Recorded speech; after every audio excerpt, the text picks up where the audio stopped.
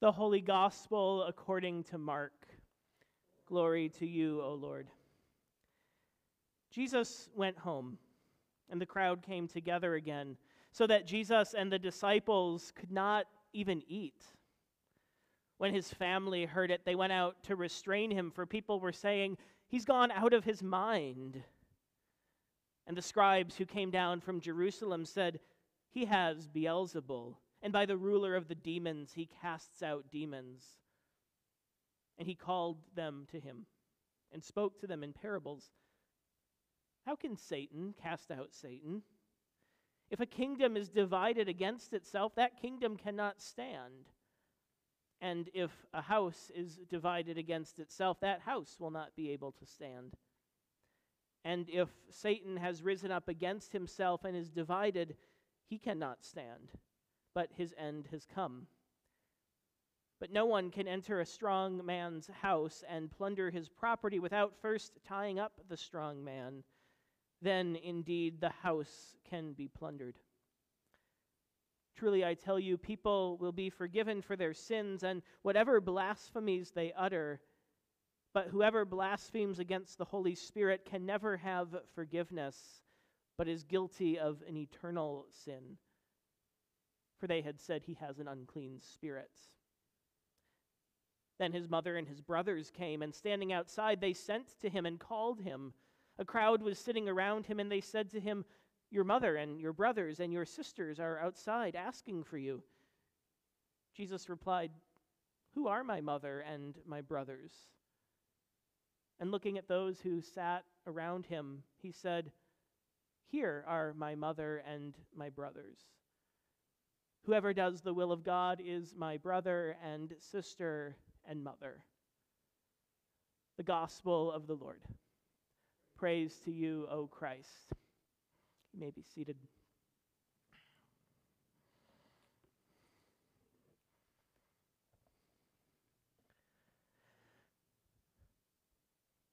I remember it like it was yesterday.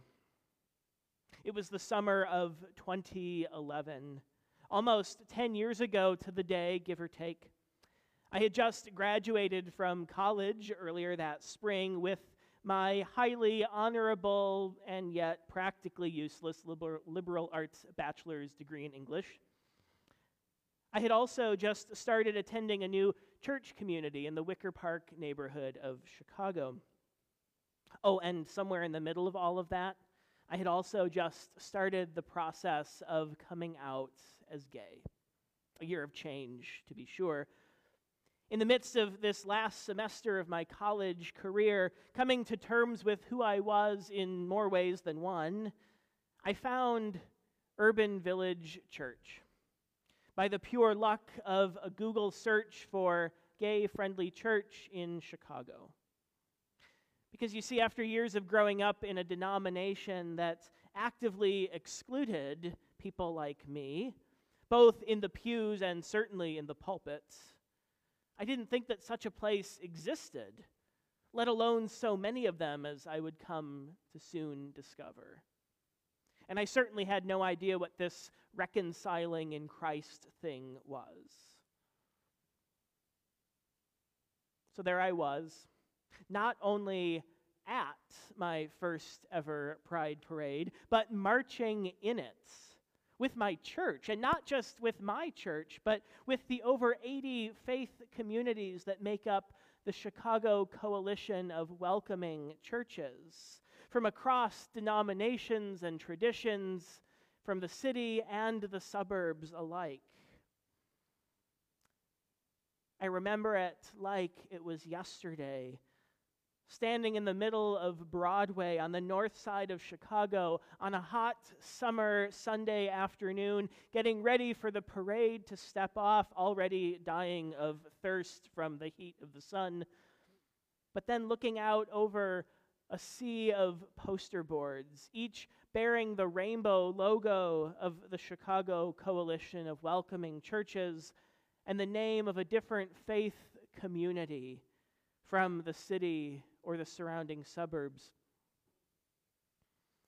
Only months before, I could have hardly imagined that such a sight was possible, and yet there I was, experiencing it for myself.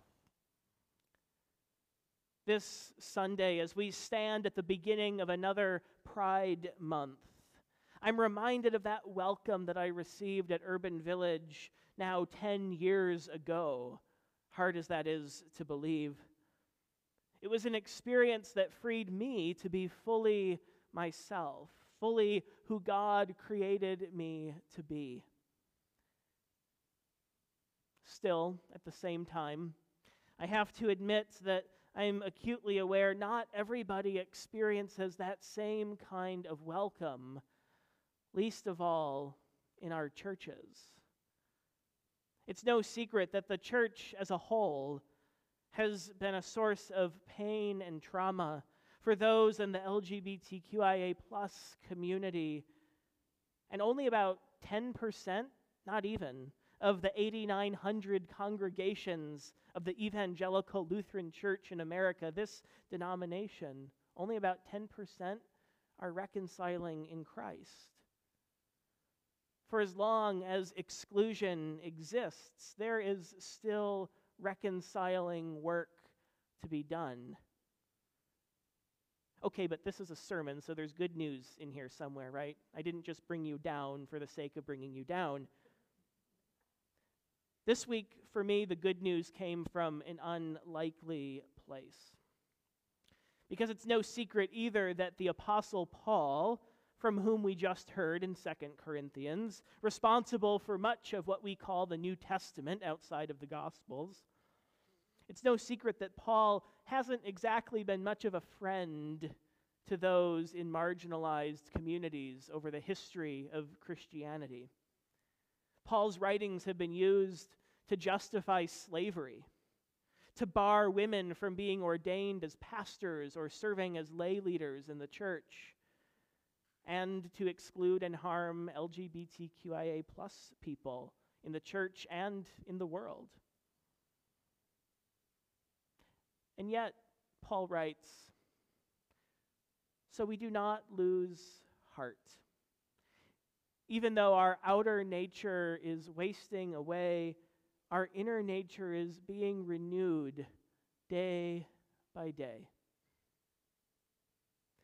In a world marred by brokenness and division, there is so much that wastes away at our outer nature and our outer selves, so much that degrades who we are in our bodies and how we live and move in the world and in our lives as the people that God created us to be.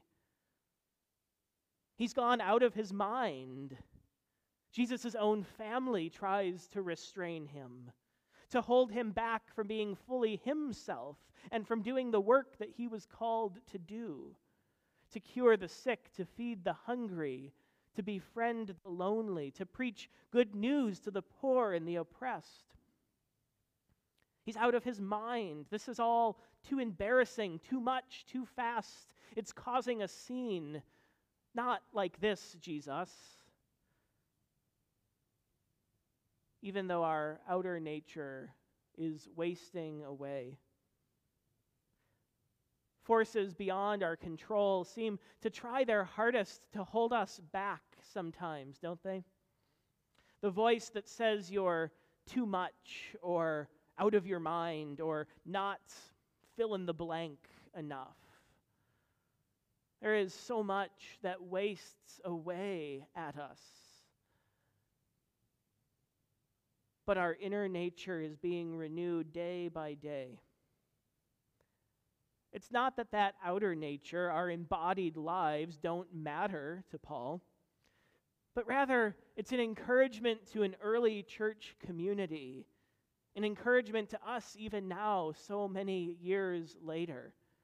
We who live in this weird in-between place where our lives are still wounded by that sin and brokenness and division, even at the same time while Christ's Spirit sustains and renews us. Even though our outer nature is wasting away, our inner nature is being renewed day by day. the inner nature that God has made and called very good, not regardless of who we are, as a colleague of mine pointed out this week, but because of who we are. The inner nature that God claims and names as beloved in the waters of baptism, the waters into which we are immersed and from which we rise renewed every day. Renewed for the work of God's reign of love and justice and peacemaking in the world. This is about resurrection, and it's not even the Easter season anymore, right?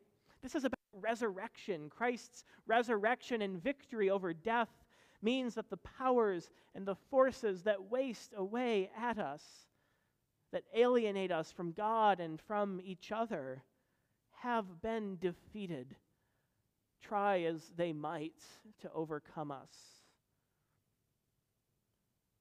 God frees us to be who we are now, right now, here in this place, our full selves, whether we march with rainbow flags during Pride Month or simply exist in our ordinary, everyday lives, in our neighborhoods and our communities.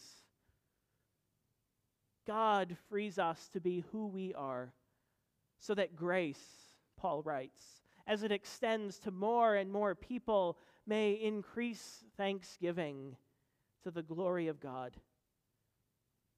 God frees us to be who we are, so that grace may abound.